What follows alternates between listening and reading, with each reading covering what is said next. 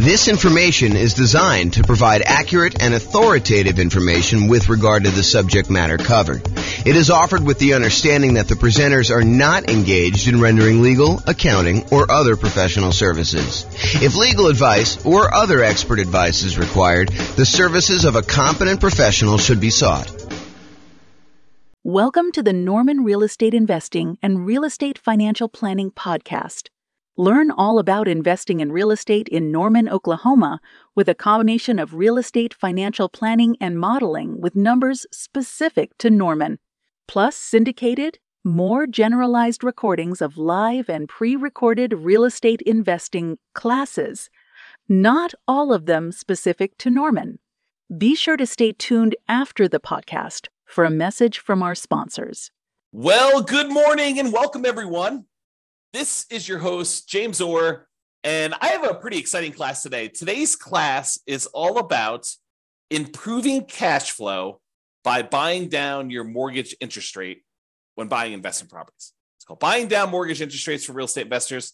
And let's jump right into it because there's quite a bit to cover, and I want to make sure we get through it all. So today we're going to be discussing primarily buying down your interest rate when buying a rental property. The way that I'm going to do this, there's a spreadsheet that Brian made, which I'll provide a link in the show notes to. But the spreadsheet actually allows you to go contact your lender, get a bunch of the buy down rates that you can get from your lender, enter them in the spreadsheet, and it does a bunch of math for you. And then you can make a decision as to how far down, if any at all, that you want to buy down your interest rate. And that is the way that he does it is one way of calculating the return you'd get from buying down your interest rates. There is an alternative way of doing this, and that is to calculate the internal rate of return that you would get on that extra money that you'd spend buying down the interest rate. And arguably, some people, including me, might suggest doing it with an internal rate of return calculation. However, that's not what we're going to cover today. And the way that we're going to do it today, I think is completely valid. I think it's just a slightly different way of looking at it and a probably easier way to understand than internal rate of return for most folks. Okay, so this can be a really good strategy for improving cash flow. And as you might see, one of the alternative strategies to this is, you could take this extra money and decide to put it down as additional down payment instead of taking that money to buy down the interest rate. And in some cases, I would say most cases, you would be better off buying down the interest rate. And we will look at that math. Now, there may be a time factor component to that, where if you're only going to hold the property for a year or two or three or whatever you're going to do there, it may be better for you to not buy down the interest rate. It may be better for you to put more down or to not put more down and just deal with whatever negative cash flow or slightly less than ideal cash flow you'd get by not putting more down or buying down the interest rate. But that's something for you to decide. Because if you remember, I'll kind of tie this back into when we talked about achieving financial independence. There are some folks who are buying properties that they intend to have and hold forever, and that is going to be part of the income they receive when they're financially independent. These are properties that you expect to hold in your portfolio indefinitely. Like you do not plan on selling them at all. And then there are other properties where people would buy in order to get a really good return on, especially that early on, that like excellent return on equity you get when you own a property for the first few years and your equity is relatively small because you're highly leveraged and you're able to get like almost like rocket booster type returns on that. Some people are going to buy properties to get those rocket booster type returns with the intention of trading them up for something else, doing a 1031 exchange and buying something larger, or selling off those properties, paying all the expenses on them, the capital gains, the depreciation recapture, the real estate commissions, if you've got any of those going out, and closing costs, if you've got those going out, and then take that money and then use that in order to stabilize your returns elsewhere, whether that's investing in something else like stocks or bonds, or taking that money and paying off existing loans. So depending on whether this is a property that you plan to hold forever in your portfolio, or a property that you plan on holding for a short period of time and then doing something else with it, you may or may not choose to buy down your interest rate depending on the hold period.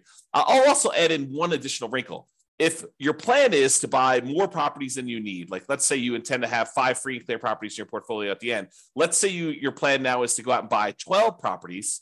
with the intention of you're going to eventually sell off 7 of them and pay off the remaining 5 so that they're free and clear. Well, if you're going to pay off the remaining 5 early with proceeds from selling the extra 7, then you may not want to buy down the interest rates on the 5 either, because those are ones that you will not hold the loan for full term. And so these are things that you should decide. And the reason why we covered those in previous classes before we get to this point is you should decide which properties you plan to have in your portfolio at the time when you are financially independent and how you plan to get there. Like, do you plan on paying off these properties early? And a lot of times we make these plans and they change, but realize that you should have this plan going in. Okay, now that I've given you some background and context, let us talk about doing buying down interest rates when buying a property. Today, we're going to focus in on buying down the interest rates when you are purchasing a property.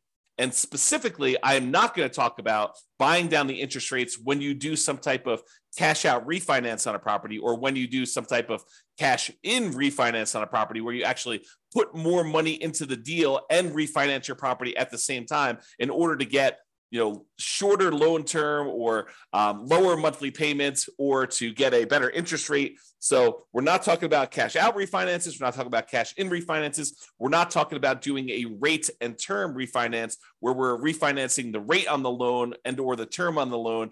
And we're definitely not talking about recasting a loan where you have a lump sum of money and you want to reduce the payment on your existing loan without changing the other terms of the loan. You just want to kind of like make a $10,000 additional payment on your property and reduce the monthly payment by whatever it is, $50, $100, somewhere in that ballpark, depending on how much time you've got left on the loan. But we're not talking about that either. This is specifically buying down your interest rate when purchasing a property. Okay.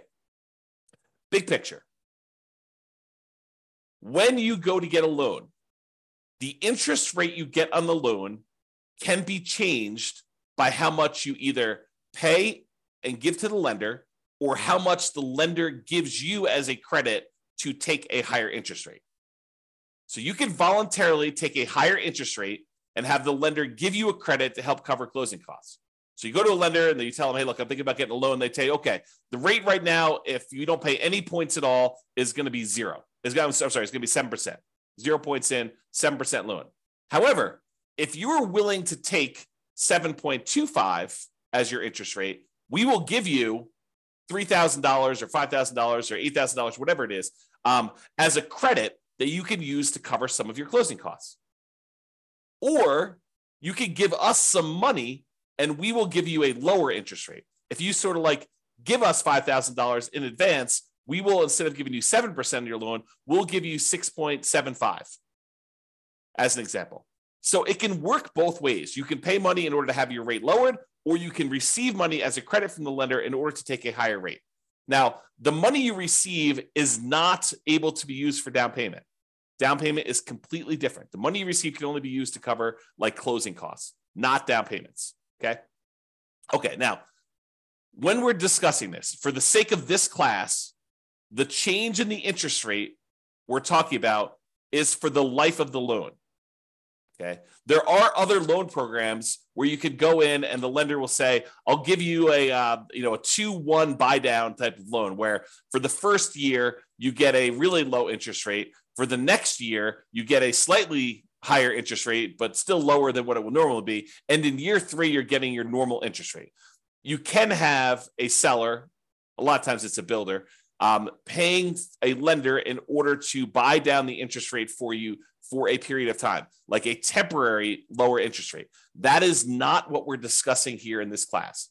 This class, we're talking about you paying a fee to the lender, and in exchange, the lender is lowering the interest rate for the life of the loan. So if you were going to get a 7% loan, now you're able to get 6.875, and that lasts for 30 years. Or until you pay off the loan. So you can pay off the loan organically over that 30-year period if it's a 30-year loan. Or if you make extra payments on it, it could get paid off sooner. So that interest rate would only last until the loan is paid off, you making extra payments. Or if you go sell the property, then the loan gets paid off and you no longer have that interest rate. Or if you refinance the property and get a new loan on it, then you get rid of that interest rate. So realize when you're buying down these interest rates, you almost need to like plan out what you're going to do with your property. You need to do some loan planning and say, I plan on having this loan for 5, 10, 15, 20, 30 years until it's paid off. So as one example, I have a loan on my owner occupant residence, and the loan is at 2.25%. It's a fixed rate 30-year loan. I am probably never paying that loan off. The loan is at such a low interest rate that I would rather have that money sitting in CDs or buy another free and clear rental property instead of paying off the loan on my owner occupant property. But it helps to know when you get a loan how long you're going to have that. Okay. Now, there are other things you could do where you get these short-term interest rates, which we talked about, like that lower payment for the first 2 years. Again, we are not discussing those. Okay. So I mentioned the word point. What is a point when you hear a lender say a point? Like you may hear them say, look, your interest rate is 7% with 1 point, or 6.5% with 1 point, or 6.5% with 2 points. A point is money that you pay to a lender upfront to get the mortgage interest rate. It is non-refundable. It is a fee that you pay to the lender in order to get an interest rate. And they can be positive where you pay the lender points, or they can be negative where the lender gives you a credit in order to do that.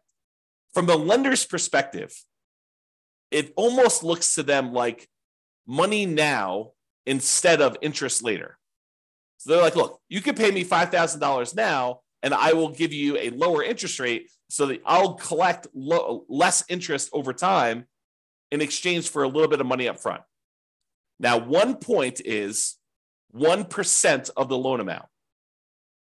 So if you're buying like a $500,000 property and you're going to put 20% down as an example, that means you'd be putting $100,000 down on a $500,000 property. So you'd get a $400,000 loan. Then 1 point of a $400,000 loan is $4,000. And to be absolutely clear, this is not part of your down payment. Any points you pay are in addition to the down payment you need in order to get the loan. They're in addition to other closing costs you might have for getting the loan. And the points you pay are not part of your monthly payments. It's not like if you pay points, then those count as part of your monthly payment. Okay. Points are separate things you pay to a lender upfront. They're non-refundable that affect your interest rate on the loan. Okay. That's what points are. So let's talk about what par rate is. The par rate on a mortgage is the mortgage interest rate you'd get if you paid exactly 0 points. You did not buy down the interest rate at all, and you did not receive a credit to accept the higher interest rate from the lender. The par rate is the interest rate you'd get if you didn't pay them any money and they didn't give you a credit to change the rate at all. Now, rarely does the par rate land on like one of these round interest rates. It's not like they're going to be the par rate is 6.00% or the par rate is 6.5 or the par rate is 7.00. Rarely do they end up on one of those sort of like really round numbers. They're usually like, 6.531 or 6.744 or 6.122. Like they end up being in these like weird spots. So in most cases, when a lender is giving you a quote for kind of like what par would be, they will tell you, par is about 6.5 and you're getting a $200 credit, like a really small credit. Or, par is 6.5 and you have to pay $250 in order to get that rate. Like, so the par rate might have been a little bit higher than 6.5 or a little bit lower than 6.5, but they'll tell you, you're getting a 6.5 rate and you got to pay us, 0.01% of a point or 0.01 points or 0.1 points, or like they're not usually even and equal like that. So you'll usually end up paying a little bit more to buy down the rate or a little bit less to get a credit in order to get at that round interest rate. So par rate is not usually on an even number. Now be careful. When you ask a lender, hey, what's the rate you're giving me? Be careful that you understand what the terms of that rate are. And what I mean by that is some lenders will automatically default to giving you a rate with 1 point. So you can't just call a lender up, and we cover this, and we'll cover it again when we go through the class on how to compare loans, but I have a class on how to compare loans with different lenders. You can't call up a lender and say, hey, what's the rate today? Because one lender may automatically assume that all of the rates they quote are with 1 point, and another lender may automatically assume that the rate they want to quote you is the one where you get the smallest credit. So And the rates may be, a quarter point difference or more, depending on what you're looking at. So you can't say to them, do this, because they're not necessarily quoting you the same thing. You need to understand what the charges are for that loan to make sure you understand what they are giving you. So when you call them up, say, what is the rate? What is the par rate right now with no points? And believe me, sometimes you need to clarify with them that that's what you want, because they will still sometimes give you the wrong one. So oftentimes it's better to get the sheet showing what the buy downs are and what the credits are. And so you can figure out your own par rate to make sure you understand that they're giving you something that you can compare to someone else. Okay. So just a tip when you call lenders, you're trying to do that. Now, so let me paint a picture for you. You're about to buy a property. Okay. You have enough money set aside for whatever down payment you need. You have money set aside for all the reserves you need on the property you're buying, your personal reserves, and any other properties that you currently own. In addition to that, you have your closing costs set aside for buying this property.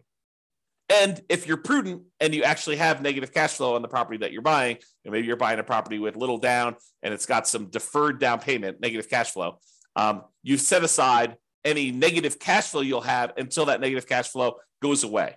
We'll talk about this in another class, but you set aside any negative cash flow that you have on that property as a prudent investor, knowing that, hey, that's coming. Maybe I should have my down payment, my reserves, my closing costs, and any negative cash flow that I'm going to have on a property. If you don't have a negative cash flow, you don't need to worry about that. Okay. So that's the context of where we are. In addition to that, in addition to your down payment, your reserves, your closing costs, and maybe some negative cash flow, if you've got that, you have some extra money. So the question is, what do you do with that extra money? Well, number one is you could invest in something else. You could say, I'm going to keep this money on the sideline and I'm going to use it to buy my next rental property, my next down payment, next reserves, next closing costs, all the stuff you need there. You could take that money and you could use it to market for off-market deals. Try to find some type of creative financing situation where you do some marketing and you look for a motivated seller where you can negotiate owner financing or subject to wrap financing or lease option or whatever you're doing there. So you can use it to do marketing to find off-market deals. You can make improvements to a property to improve cash flow, whether that's the property you're about to buy or another property that you own. You're like, if I went and I converted this property to, kind of like closed in the garage or added an extra bedroom or, added a RV parking spot or whatever you want to do in order to make improvements, you could take that money and you could get improved cash flow with it. You could hire a property manager to buy back your own time. You could set aside money to do that. Okay. So these are just some of the ideas of things you could do other than use the money to do what we're going to do today. Okay. The other things you could do is you could de-risk. You could take that extra money. You could say, I'm going to increase my reserves on all of my properties so that I have a lower risk level. If you thought it was prudent to have 1 month of reserves on all of your rental properties, that's probably risky. If you said, I'm actually going to de-risk by taking the extra money I have, and I'm going to make sure I have 6 months of reserves on my rental properties, that's less risky. If you say, okay, look, I want to even de-risk even more. I want to have a year's worth of reserves on every single one of my rental properties and my own personal expenses. That would be a way for you to de-risk. It would reduce your overall risk by having more reserves. Another way to de-risk would be to buy more or better insurance. Be property insurance, could be umbrella insurance, could be additional liability insurance, could be maximizing your rates on your car insurance, whatever it is that you want to do to de-risk, that is one strategy you could do with that extra money. Another thing you could do with that extra money is you could put more down. By putting more down, it means that you end up borrowing less, which reduces the payment that you have on the property and therefore would improve cash flow. So by putting more money down, you borrow less money on the property, reduces the payment and improves cash flow. It may also get rid of PMI. If you went from putting 15% down to buy an investment property to putting 20% down, you would also eliminate PMI. So you'd borrow less because you're going from 15% to 20% down. So you're borrowing, instead of 85%, you're borrowing 80% now. So that would reduce your payment. But in addition to that, you get rid of PMI, which would further reduce your expenses on the property, which would also improve cash flow. And when you put more down, sometimes you go over a threshold where the lender says your rate now improves. If you go from putting 15% down to putting 20% down, not only do you borrow less, not only do you get rid of PMI, but you also get a slightly better interest rate directly from the lender because you went from an 85% loan to value to an 80% loan to value on your loan. Okay. So by putting more down, you can improve your cash flow in possibly 3 ways, usually at least 2, which is borrowing less and getting a slightly better interest rate. So those are some of the options if you have extra money when you're buying. Today, we're going to cover one of the other things you could do with that money, and that is you could voluntarily pay extra points to the lender to buy down the interest rate on the loan. Okay, so you give money in terms of points to a lender. They're non-refundable. You don't get them back. They don't count as equity, but then you actually use that in order to improve the interest rate you're getting on the loan for the life of the loan, which could improve cash flow. So comparing the two options, you can either put more money up for down payment, or you could buy down the interest rate. If you do it as down payment, you borrow less, you lower the payment, you get improved cash flow. When you buy down the interest rate, you borrow the same amounts, you reduce the interest rate, and you improve cash flow. When you put more down as a down payment, the money is now in equity in the property. You are likely to get it back when you either sell the property or do a cash out refinance. When you buy down the interest rate, the money is consumed. The lender takes it as a fee. It is not equity in your property. You do not get that back when you sell or do a cash out refinance. When you put more down payment down, it lasts the full life of the loan, just like it does if you buy down the interest rate. They both last for the full life of the loan. When you put more down in down payment, it may change your interest rate. May. If you don't go over a certain threshold, if you only go from putting 20% down to putting 22% down, you may not see an improved interest rate from doing that. If you go from 20% down to 25% down, you are likely to see an improvement in your interest rate when you put more down. However, when you buy down your interest rate, that's literally what you're doing. It does change the interest rate. When you put more down in down payment, it may impact your private mortgage insurance. If you go from less than 20% down to at least 20% or more down, then it will affect your interest rate. It'll affect your PMI. It even affects your PMI if you go from like 5% down to 10% down. It doesn't even mean that you need to get rid of it completely, but actually having more in down payment will reduce your PMI payments by some, not to zero. You have to, in order to reduce your PMI to zero, you need to go above 20% or more. Okay. But you can go from 5% to 10%, and it could actually adjust your PMI because you hit certain thresholds with PMI. When you buy down your interest rate, though, it does not impact PMI at all. Okay. So those are comparing the options. So let's say you do want to consider buying down your interest rate. You call your lender up or you email your lender and you say, look, hey, can you send me a list of the buy down table for buying down the interest rate on this particular thing? And they'll send you over something what looks like on the screen here, which is a buy down table showing you all the different rates along the left-hand side. Then there's a column for APR, which I'm not going to get into today. Then there's the price, like how much it actually cost you in order to do that. The discount or rebate percentage, like how much in terms of points that it costs you to do it, whether they're giving you a credit, which is the green ones down here. This is where they're paying you money. The red ones are where the borrower, you, are paying in a fee in order to get that. This is the dollar amount of the rebate based on whatever price of property they put in to give you this quote, and whatever your credit score is and stuff for today. So it tells you like how much it costs you to do that in order to do it. And then it gives you what the principal and interest part of the payment is. Okay. So this is the table they will give you. And you're looking at it and you're like, I'm not sure I understand like what the implications are just by looking at the table. And that's right. That's the trick, is that you need to do some math in order to determine if this is worthwhile doing. Okay. So then what we do is we take the spreadsheet that you take the data that your lender gave you, and you plug the numbers into the spreadsheet. You have Brian Williams buy down calculator version 3.01 is what we're using here today. And you're going to enter in your loan amount, the purchase price of the property you're buying, the loan length, for example, 30 years, the par rate. And if you don't know the par rate, there's a little calculator on the spreadsheet for helping you calculate what the par rate will be. If they only have like for example, on this one, the par rate wasn't even. It was probably somewhere between 6.5 and 6.625, because As you can see, one way there's a little bit of a fee, and the other way there's a little bit of credit. So it's between these two numbers. So the spreadsheet will help you calculate what the exact par rate is. And then you copy the interest rates and the costs from the lender email. So it looks something like this.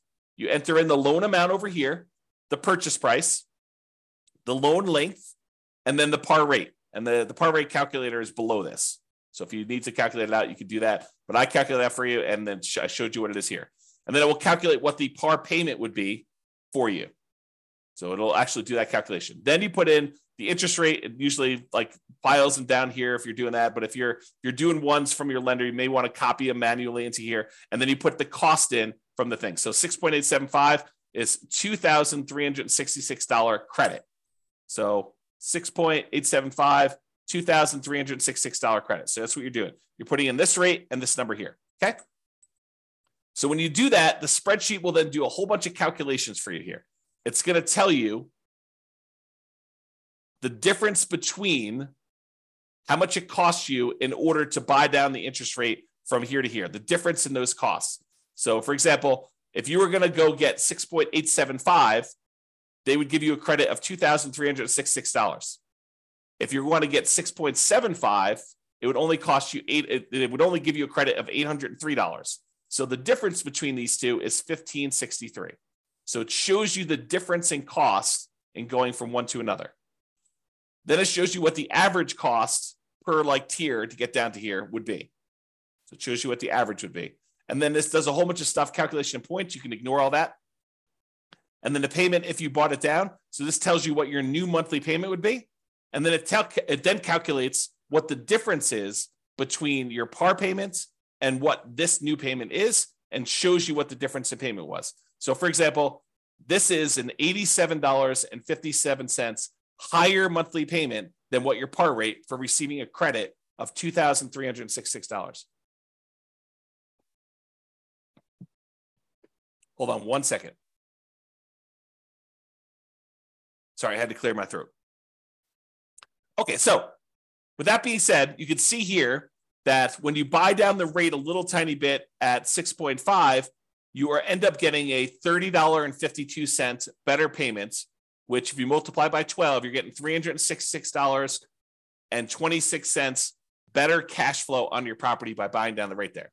And you can see there are ones where you're getting significantly better cash flow. For example, if you buy down the rate all the way to the max, you get $5,795.31, almost $5,800 better cash flow for the year.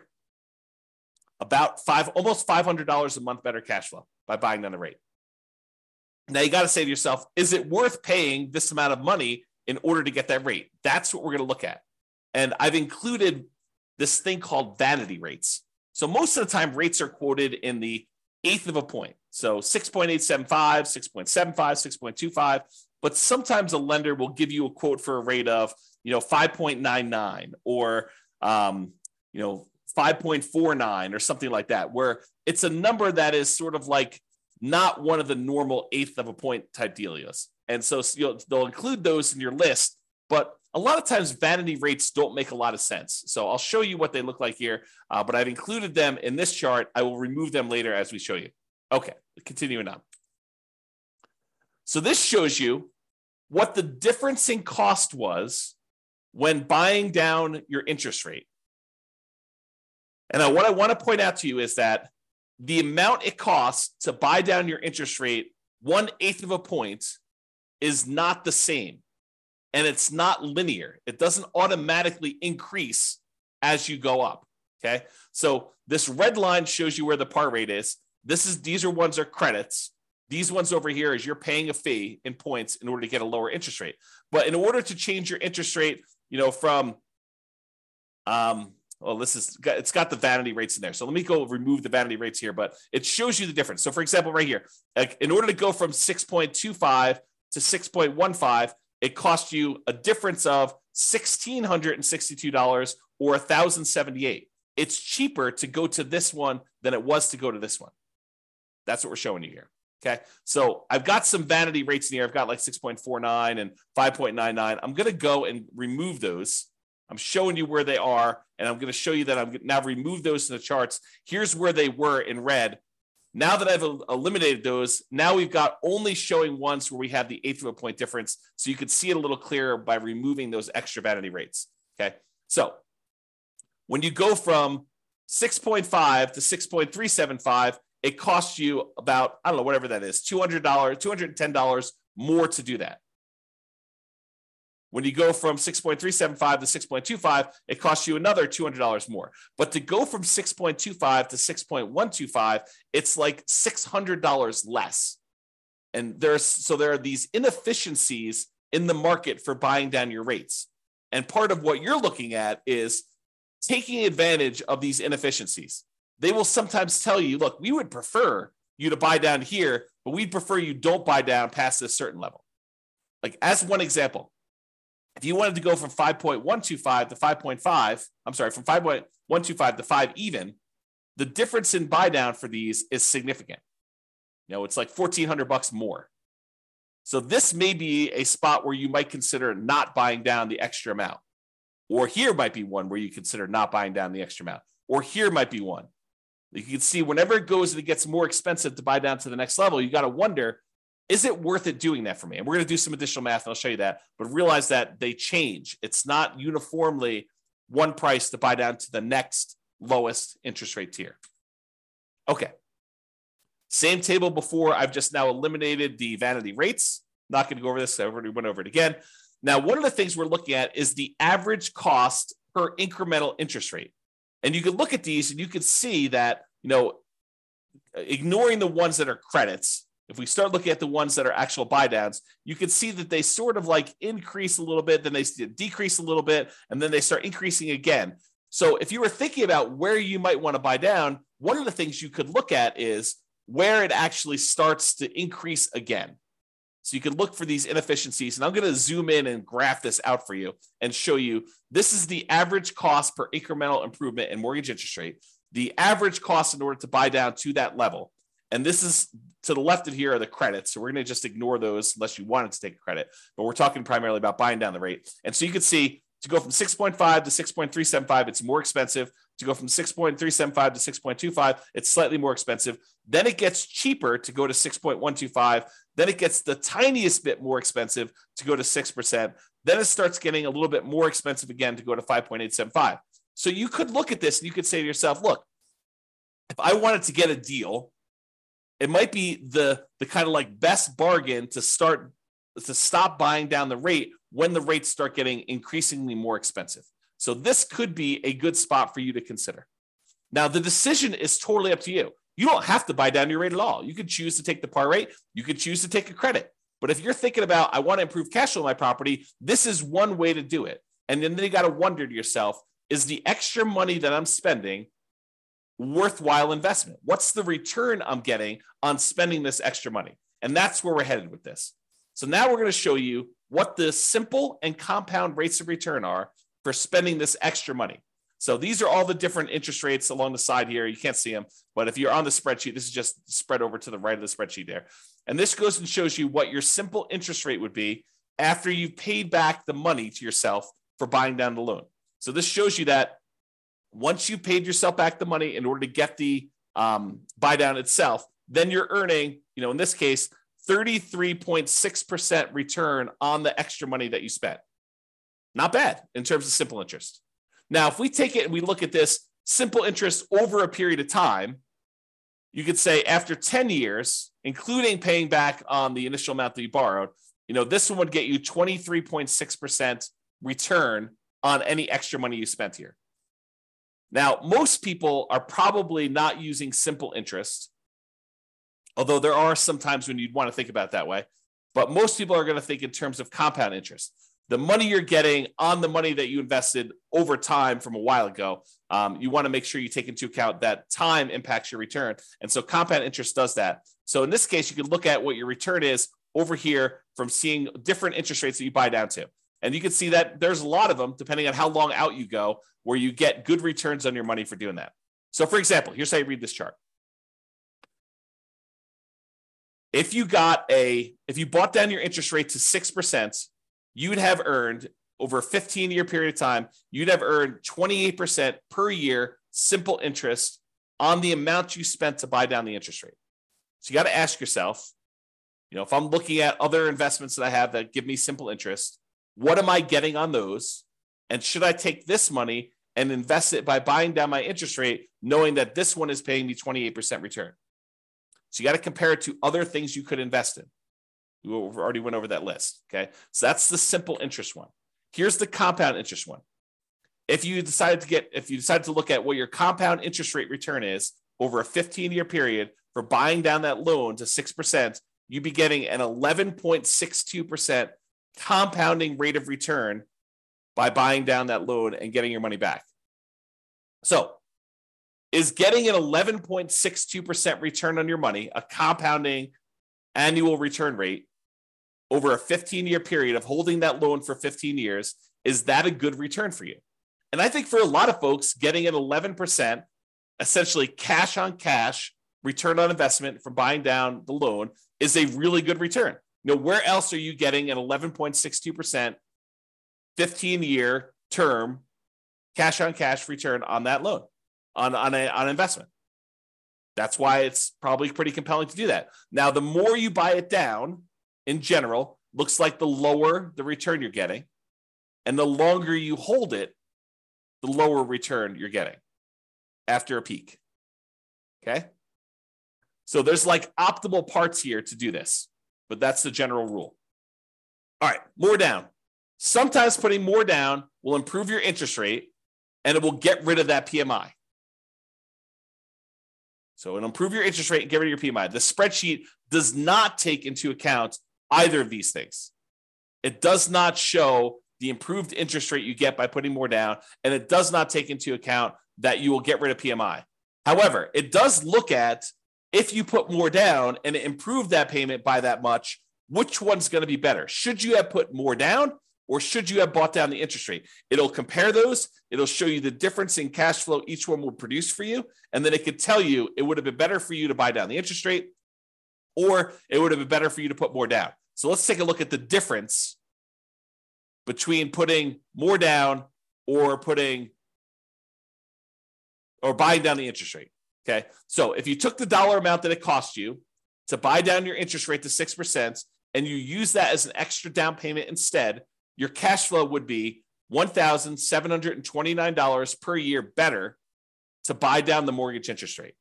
So this just shows you for each one of your rates how much better it would be or how much worse it would be. If it's negative, it means that it would be better for you to put more down.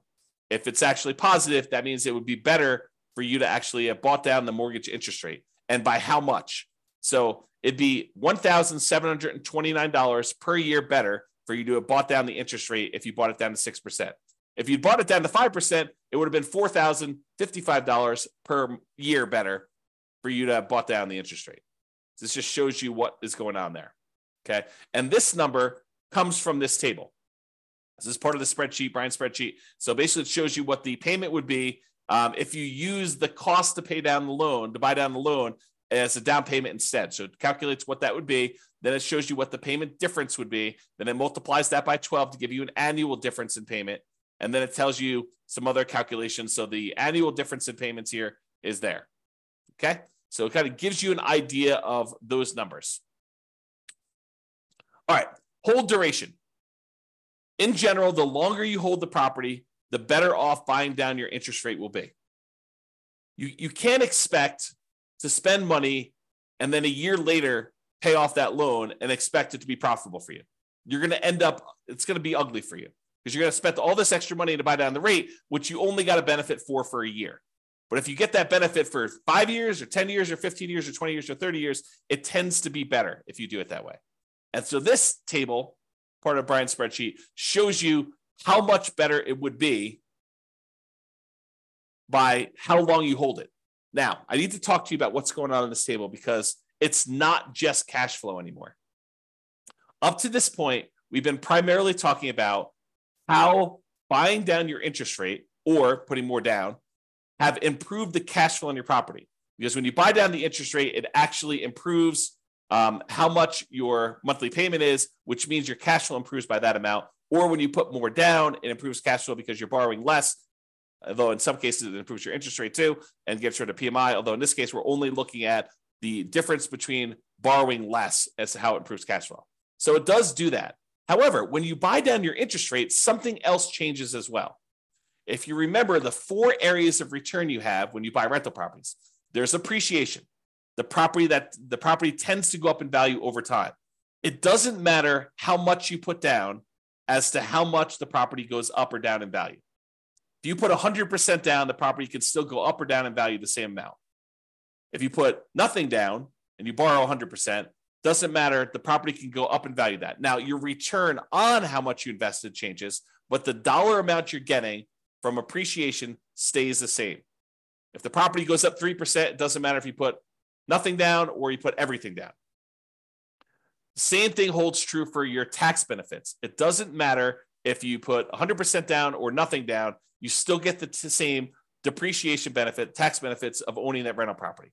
However, how much you put down is impacted by, or how much you put down impacts cash flow. The more you put down, the better your cash flow tends to be. If you buy down your rate, the better your cash flow tends to be. Okay. But it also affects something else that most people don't think of, and that is how quickly and how much you pay off on the loan, the debt amount each month. And I'll give you a really simple example of this. If you're buying a $500,000 property and you're getting a $400,000 loan, the $400,000 has to be paid off over 30 years. So you got to pay off $400,000 over a 30-year time period. So a certain amount of that has to be paid off each month in order for you to pay it off by the time it's 30 years later. But if you only borrow $50,000, then the amount of money you have to pay off is only $50,000 over that same 30-year period. So the amount you actually pay off is significantly lower when you borrow less. However, something else people don't realize is when you change your interest rate, it also changes how much you pay off at what point in the loan. The lower the interest rate, the more you're paying off on the loan earlier. The lower your interest rate, the more you pay off earlier with each monthly payment. So the amount of equity you gain in your property also changes based on what your interest rate is. So when you buy down your mortgage interest rate, it also changes how much equity you grow in the property and when. What this chart takes into account is both your cash flow difference and the equity difference you get between buying down the interest rate or putting extra down payment down, because when you borrow less, the down payment impacts your equity as well. So it does take into account both of those changes, and it shows you what the difference was. So in this case, if you look at whatever it was here, I think this is probably around, 1, 2, 3, 4, 5. I think this was buying around to 6% or so. So right here, I'm assuming this is the buy down to 6%. It shows it on the full table, but I can't see it. It shows you that after 15 years, you'd be $18,331 better if you bought down the interest rate than putting that money down as additional down payment. So this shows you both the cash flow improvement and the equity improvement you'd have by doing that based on hold duration. Okay. Now, buying down your rate or prepaying PMI.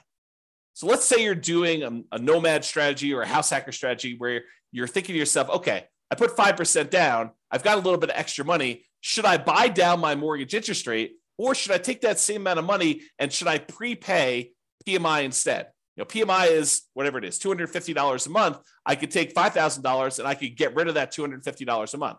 Which one is better? Should I buy down the interest rate or should I prepay this PMI to improve that? And I probably should do an entire class on how to compare these.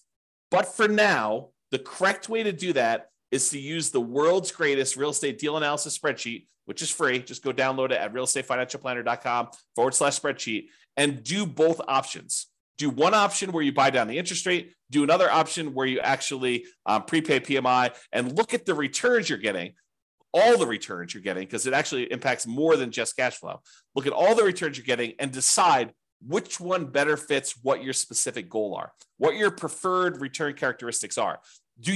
Are you emphasizing and making your number one most important thing cash flow? Well, then you might want to look at cash flow. But if you're looking at what is my overall return, which a lot of folks are, then you may want to go look at which gives you a better overall return, comparing those two different options. And that's the way to do it. Okay. All right, in conclusion, you can choose whether to receive a credit or to buy down your mortgage interest rate. That's your choice when you go to get your loan. It can be better to buy down mortgage interest rates than to use that same amount of money to put more down. It can be better for you to do that. So you should call your lender to get the buy down amounts and then use the spreadsheet to do some math to see what may be best for you in your specific situation. And if you need help with this, ask your lender and or your real estate agent. You know, it would help if you fill out your spreadsheet and you understood what you're trying to do. But if you need assistance, your lenders should be able to answer questions about this and help you do it. Now, the decision is going to be yours. You understanding what return you're getting for buying down this rate from the spreadsheet, you need to decide, hey, look, do I want to spend more money in order to get this perceived return on that extra money that I'm spending, thinking I'm going to hold the loan for that amount of time? Or do you want to not spend money and do that? I mean, it's up to you. So realize that the decision is yours, and it's really a decision about what type of return you want to get on that extra money. Maybe you decide you don't want to buy it down at all. Maybe you say, look, I should just take this money and go buy another property. And instead of getting, 11%, additional cash on cash return on this, I can get a overall, whatever it is in your marketplace, 30% overall return on my money when you include appreciation, debt pay down, depreciation, and cash flow on your money. Or maybe you're like, hey, look, cash flow is really important to me. It's going to be what gets me to financial independence. I want to optimize for cash flow. And so I'm willing to spend money now in order to get a really good return on that money by buying down my rate and improving cash flow. It is your choice. All right. That's all I got for you. I hope you enjoyed this class. I'll put a link to the spreadsheet in the show notes for those of you that need that. And feel free to use it to analyze your next buy down when you're purchasing a property. This has been James Orr. Have a great day, everybody. Bye-bye for now. With home prices up, mortgage interest rates up and rents up, but not quite enough to counteract the higher prices and interest rates, cash flow on rental properties in Norman is harder than ever. Book a call with the Real Estate Financial Planner to apply our proprietary 88 strategies to improve cash flow on your rentals. See the show notes for a link to schedule your call and improve your cash flow today. If you're a real estate agent, lender, or professional in Norman that wants to help our real estate investor listeners, consider reaching out to learn about collaboration opportunities with this podcast. We'd love to add more value to our listeners by having you assist our investors buy, sell, and finance their real estate investments. See the show notes to schedule a call to discuss collaboration opportunities.